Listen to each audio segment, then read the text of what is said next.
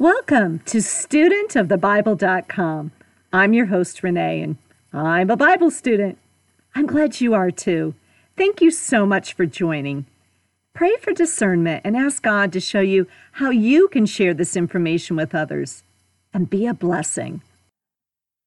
Welcome back to our third lesson on Ruth.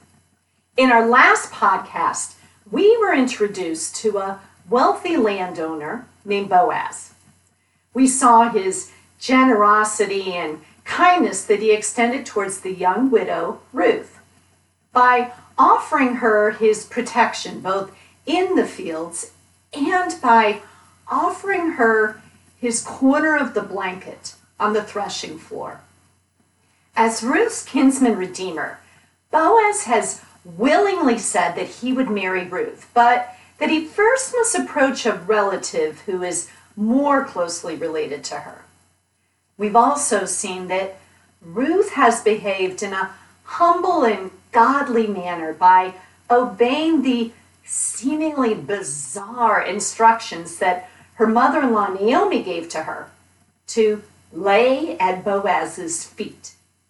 We saw that Boaz blessed this humble gesture and also remarked at how moved he was that Ruth would choose him instead of a younger man. We discussed that in the Hebrew Bible, the Book of Ruth is immediately after the Book of Proverbs, and we were able to see Ruth's valor and integrity not only through her own actions, but through the description of a hale woman, which is Hebrew for a person of noble character. This is described in Proverbs 31. We left our story with Boaz promising Ruth that he would approach her closer kinsman to see if he would marry her. But he's promised that if he will not, quote, "as surely as the Lord lives, I will do it," unquote. Let's open our Bibles to Ruth chapter 3, verses 14 through 18. So she lay at his feet until morning, but got up before anyone could be recognized. And he said, "No one must know that a woman came to the threshing floor." He also said, "Bring me the shawl you are wearing and hold it out." When she did so, he poured into it 6 measures of barley and placed the bundle on her. Then he went back to town. When Ruth came to her mother-in-law, Naomi asked, "How did it go, my daughter?" Then she told her everything Boaz had done for her and added, "He gave me these 6 measures of barley, saying, 'Don't go back to your mother-in-law empty-handed.'" Then Naomi said, "Wait, my daughter, until you find out what happens, for that man will not rest until the matter is settled today," unquote. It seems that not only does Ruth have a good reputation, but Boaz does too. Naomi has remarked to Ruth that Boaz is a man of his word, and he won't let the sun go down without settling the matter. What strikes me about this Bible story is that, unlike the book of Esther, lives are not at stake here. This is actually a story about mundane, everyday sort of things. And yet, we see how God often uses the little decisions we make to carry out his big plans. And boy, do I mean big. Wait until you find out what kind of eternal ramifications these decisions of Naomi and Ruth and Boaz will have. We live in an age where it's believed that there's no absolute truth, but all truth is in the eye of the beholder. You may have even heard someone say, "Well, your truth is not necessarily my truth." But just so you know, this is not a new concept. That is precisely what was happening in ancient Israel during the time of our story, the days of the judges. This is actually described in Judges chapter 17, verse 6, where it says, "Every man was doing what was right in his own eyes, unquote. Our story of Ruth takes place during a tumultuous time where doing the right thing for the right reason was a really novel idea. This is what makes the behavior of Boaz even more outstanding. We're now picking up our story in Ruth chapter 4. Boaz is going to head down to the town gate to find Ruth's relative. And remember, in those days, the cities are walled, so no one can enter or exit the town without going through a city gate. So therefore, the city gate is the center of activity. It's where merchants set up their shops. It's where disputes are settled. It's where the beggars would sit. And it's where business would take place, since it's really the best place to gather witnesses if you're going to enter into some kind of business transaction. So honestly, if you're looking for someone, this is the place you would go and sit and wait. When I traveled to Israel, we saw many of these ancient gates, and I actually talk about this a little bit during my temple podcast that you can find on studentofthebible.com. Let's open up our Bibles to Ruth chapter 4. We're going to look at verses 1 through 6. Meanwhile, Boaz went up to the town gate and sat down just as the guardian redeemer he had mentioned came along. Boaz said, "Come over here, my friend, and sit down." So he went over and sat down. Boaz took 10 of the elders of the town and said, "Sit here." And they did so. Then he said to the guardian redeemer, "Naomi, who has come back from Moab, is selling the piece of land that belonged to our relative Elimelech. I thought I should bring the matter to your attention and suggest that you buy it in the presence of these seated here and in the presence of the elders of my people. If you will redeem it, do so. But if you will not, tell me so I will know, for no one has the right to do it except you, and I am next in line." "I will redeem it," he said. Then Boaz said, "On the day you buy the land from Naomi, you also acquire Ruth, the Moabite, the dead man's widow, in order to maintain the name of the dead with his property." At this, the guardian redeemer said, Whoa. Then I cannot redeem it because I might endanger my own estate. You redeem it yourself. I cannot do it," unquote. What have we just learned here? Well, we just received some new information. Ruth's dead father-in-law, Elimelech, had some property in the area that is now for sale. Remember, inheritance is not passed on to the women, so Ruth would not automatically receive this land. And did you see how eager this relative was to buy the land? But there was a catch, wasn't there? If you buy the land, you get the wife too. Bonus! But now we start to see the relative's true colors. Wait, what? I have to get a wife too? Wait a minute. What if this woman gives birth to a son? I don't want to share this new wealth or my existing wealth with anyone. Seems like he wouldn't be the greatest husband for Ruth anyway, doesn't it? But now, Boaz can marry Ruth, and that's where we pick up our story. Chapter 4, verses 9 through 12. Then Boaz announced to the elders and all the people, "Today, you are witnesses that I have bought from Naomi all the property of Elimelech, Kilian, and Mahlon. I have also acquired Ruth, the Moabite, Mahlon's widow, as my wife, in order to maintain the name of the dead with his property, so that his name will not disappear from among his family or from his hometown, Today, you are witnesses." Then the elders and all the people at the gate said, "We are witnesses. May the Lord make the woman who is coming into your home like Rachel and Leah, who together built up the family of Israel. May you have standing in Ephratah," which, by the way, is the ancient name for Bethlehem, "and be famous in Bethlehem. Through the offspring the Lord gives you by this young woman, may your family be like that of Perez, whom Tamar bore to Judah." Unquote. I don't know if you realize this.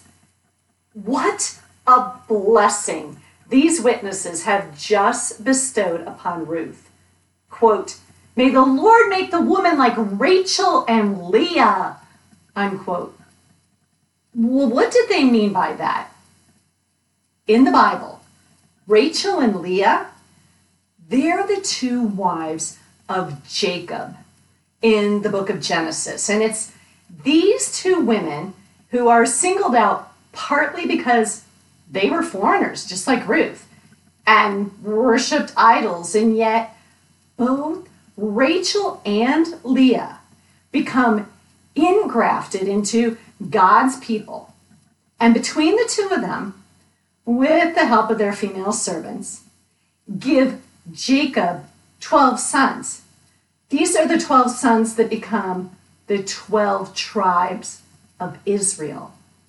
And it's through Leah's lineage, because of Judah, that Jesus Christ is born. So this is an amazing blessing these witnesses have just given to Boaz. Therefore, this blessing upon Ruth places her among some of the most godly women of the Bible. And so we start to see how Ruth has moved from being considered a foreigner to someone who is respected, blessed, and honored.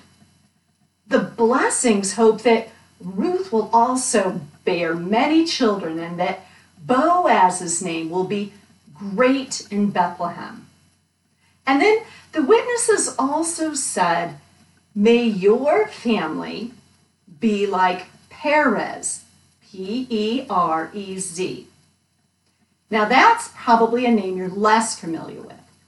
Perez is one of the sons of Judah, and he's a named ancestor of King David and Jesus.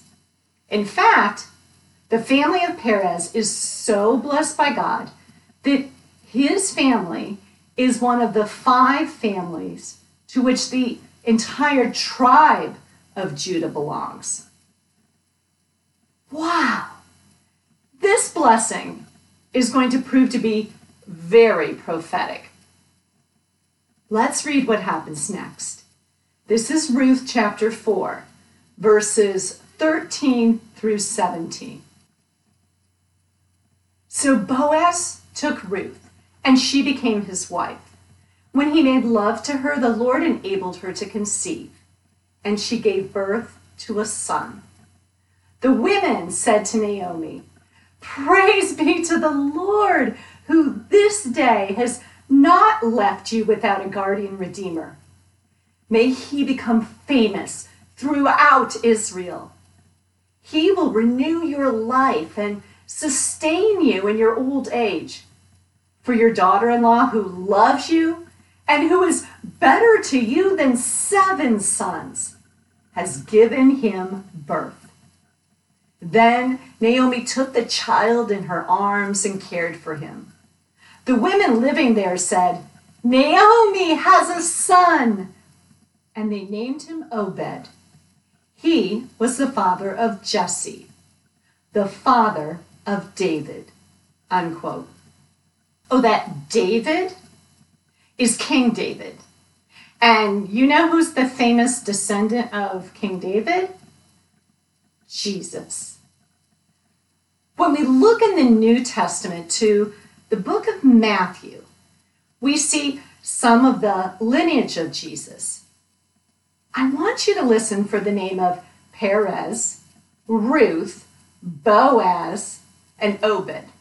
I know lineage passages can be so boring and we get lost in the names until we study the Bible and we learn their significance, and then the beauty just leaps off the page and we start to see the hand of God and the significance of every single name that's mentioned.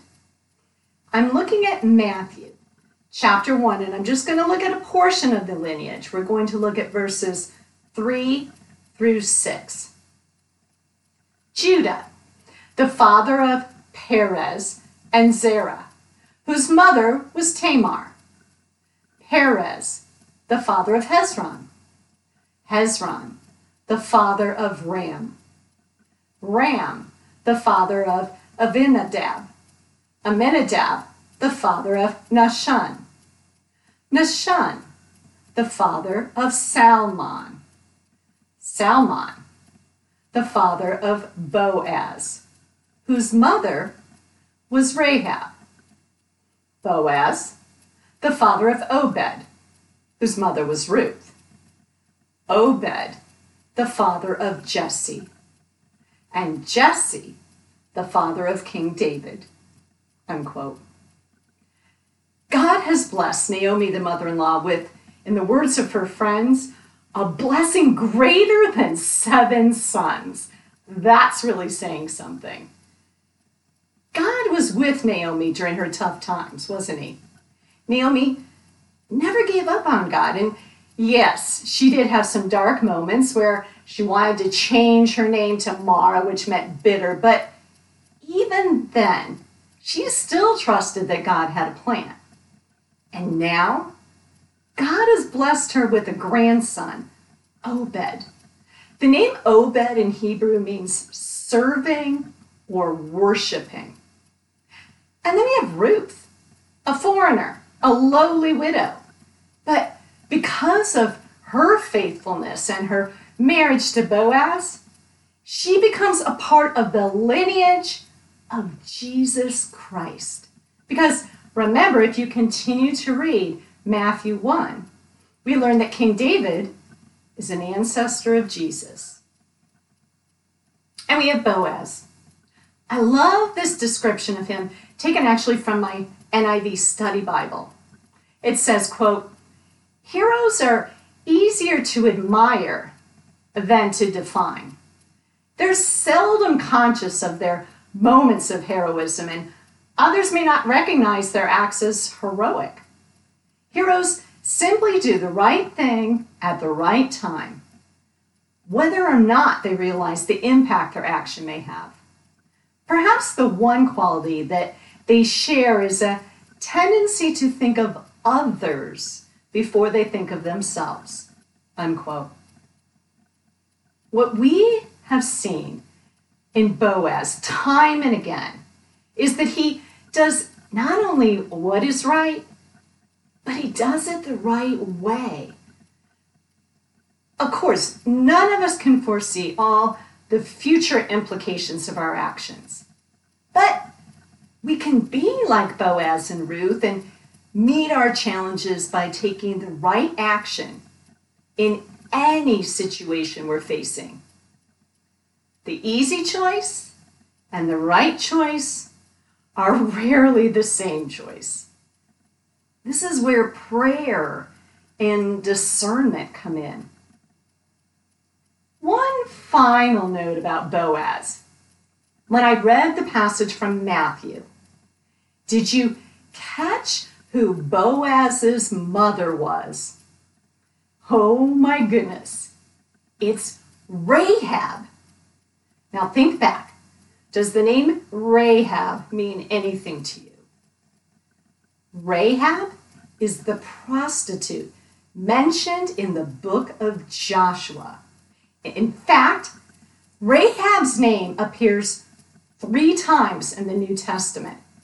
First in Matthew 1, the lineage of Jesus, Rahab is only one of 4 women listed in this genealogy of Jesus. Now, Of course, we know there's way more than 4 women involved, but to actually be named in the Bible, it's huge.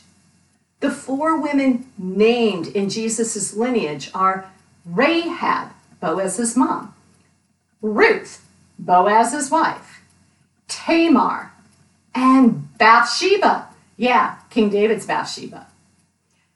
Rahab is also mentioned in what I call the Hall of Fame in Hebrews chapter 11, verse 31, where Rahab is listed as one of the examples of the heroes of faith. And then she's also mentioned in James chapter 2, verse 25, where Rahab is praised as one who has been justified by works, not just by faith. So, who is this Rahab that's Boaz's mother? All right, she's the prostitute who helps the Israelites in capturing the Canaanite city of Jericho.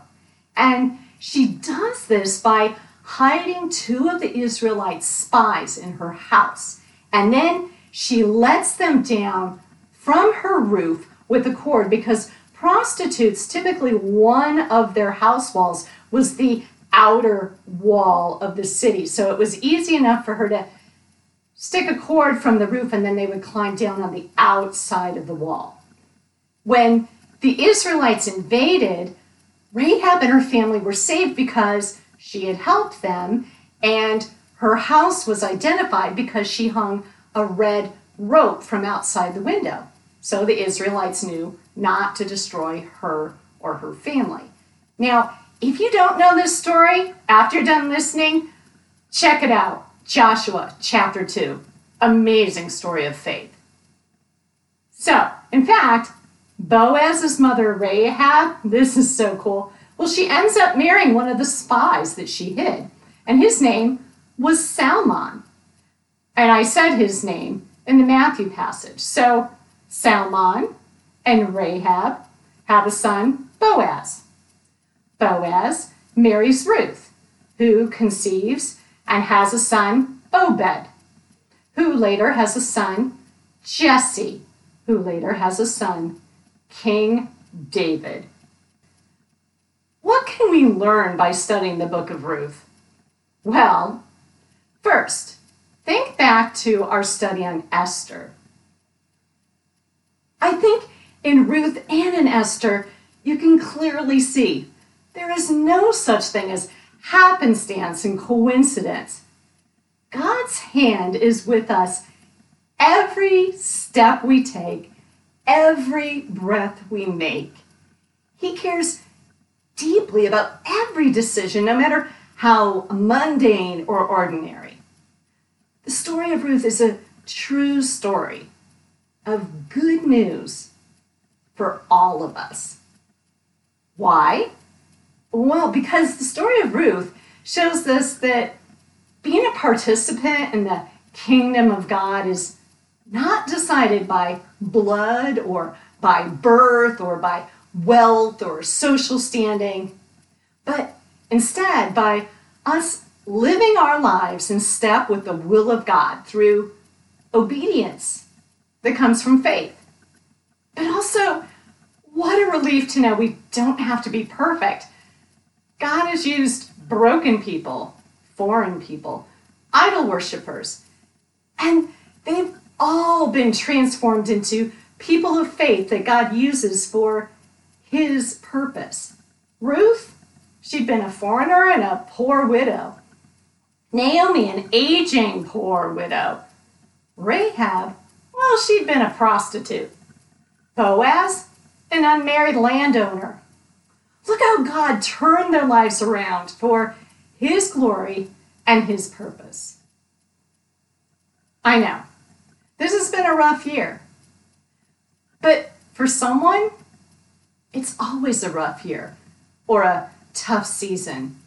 Someone is always experiencing pain or loss or hardship, right? And it's hard to see that good is coming if all we feel is pain and abandonment. But I love the summary of hope about the story of Ruth that is described by the author Josh McDowell. He says this, quote, "But we know God is never idle. As Naomi tenderly cradles Ruth's infant son, reaffirming her trust in God's provision, she has no clue that the baby will one day become the grandfather of Israel's most faithful king, David. And it would blow her mind to be told that also through this lineage, Jesus, the Savior of the world, would make his appearance to play his part in God's master plan." Like Naomi, we can't always see how God is working in and through our lives, but we can choose to expect that he is doing good things despite our circumstances, unquote. Well, I'm going to end this with some really good news. Like Ruth, we also have a kinsman redeemer. Have you ever thought about that? Our kinsman redeemer is Christ. Yes, he's God, but he came to earth as a man in order to save us. By death on the cross, he redeemed us from sin and hopelessness and purchased us to be his own possession.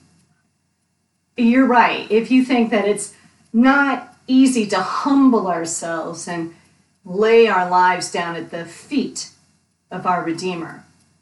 But when we do, he promises us, just like Boaz promised Ruth, to not reject us, not to abandon us.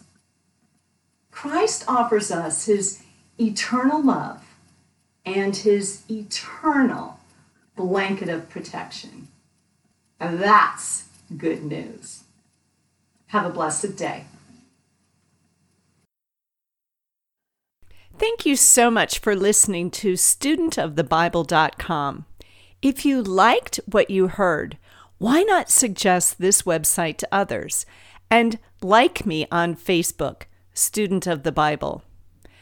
Have a blessed day and look for opportunities to be a blessing to others.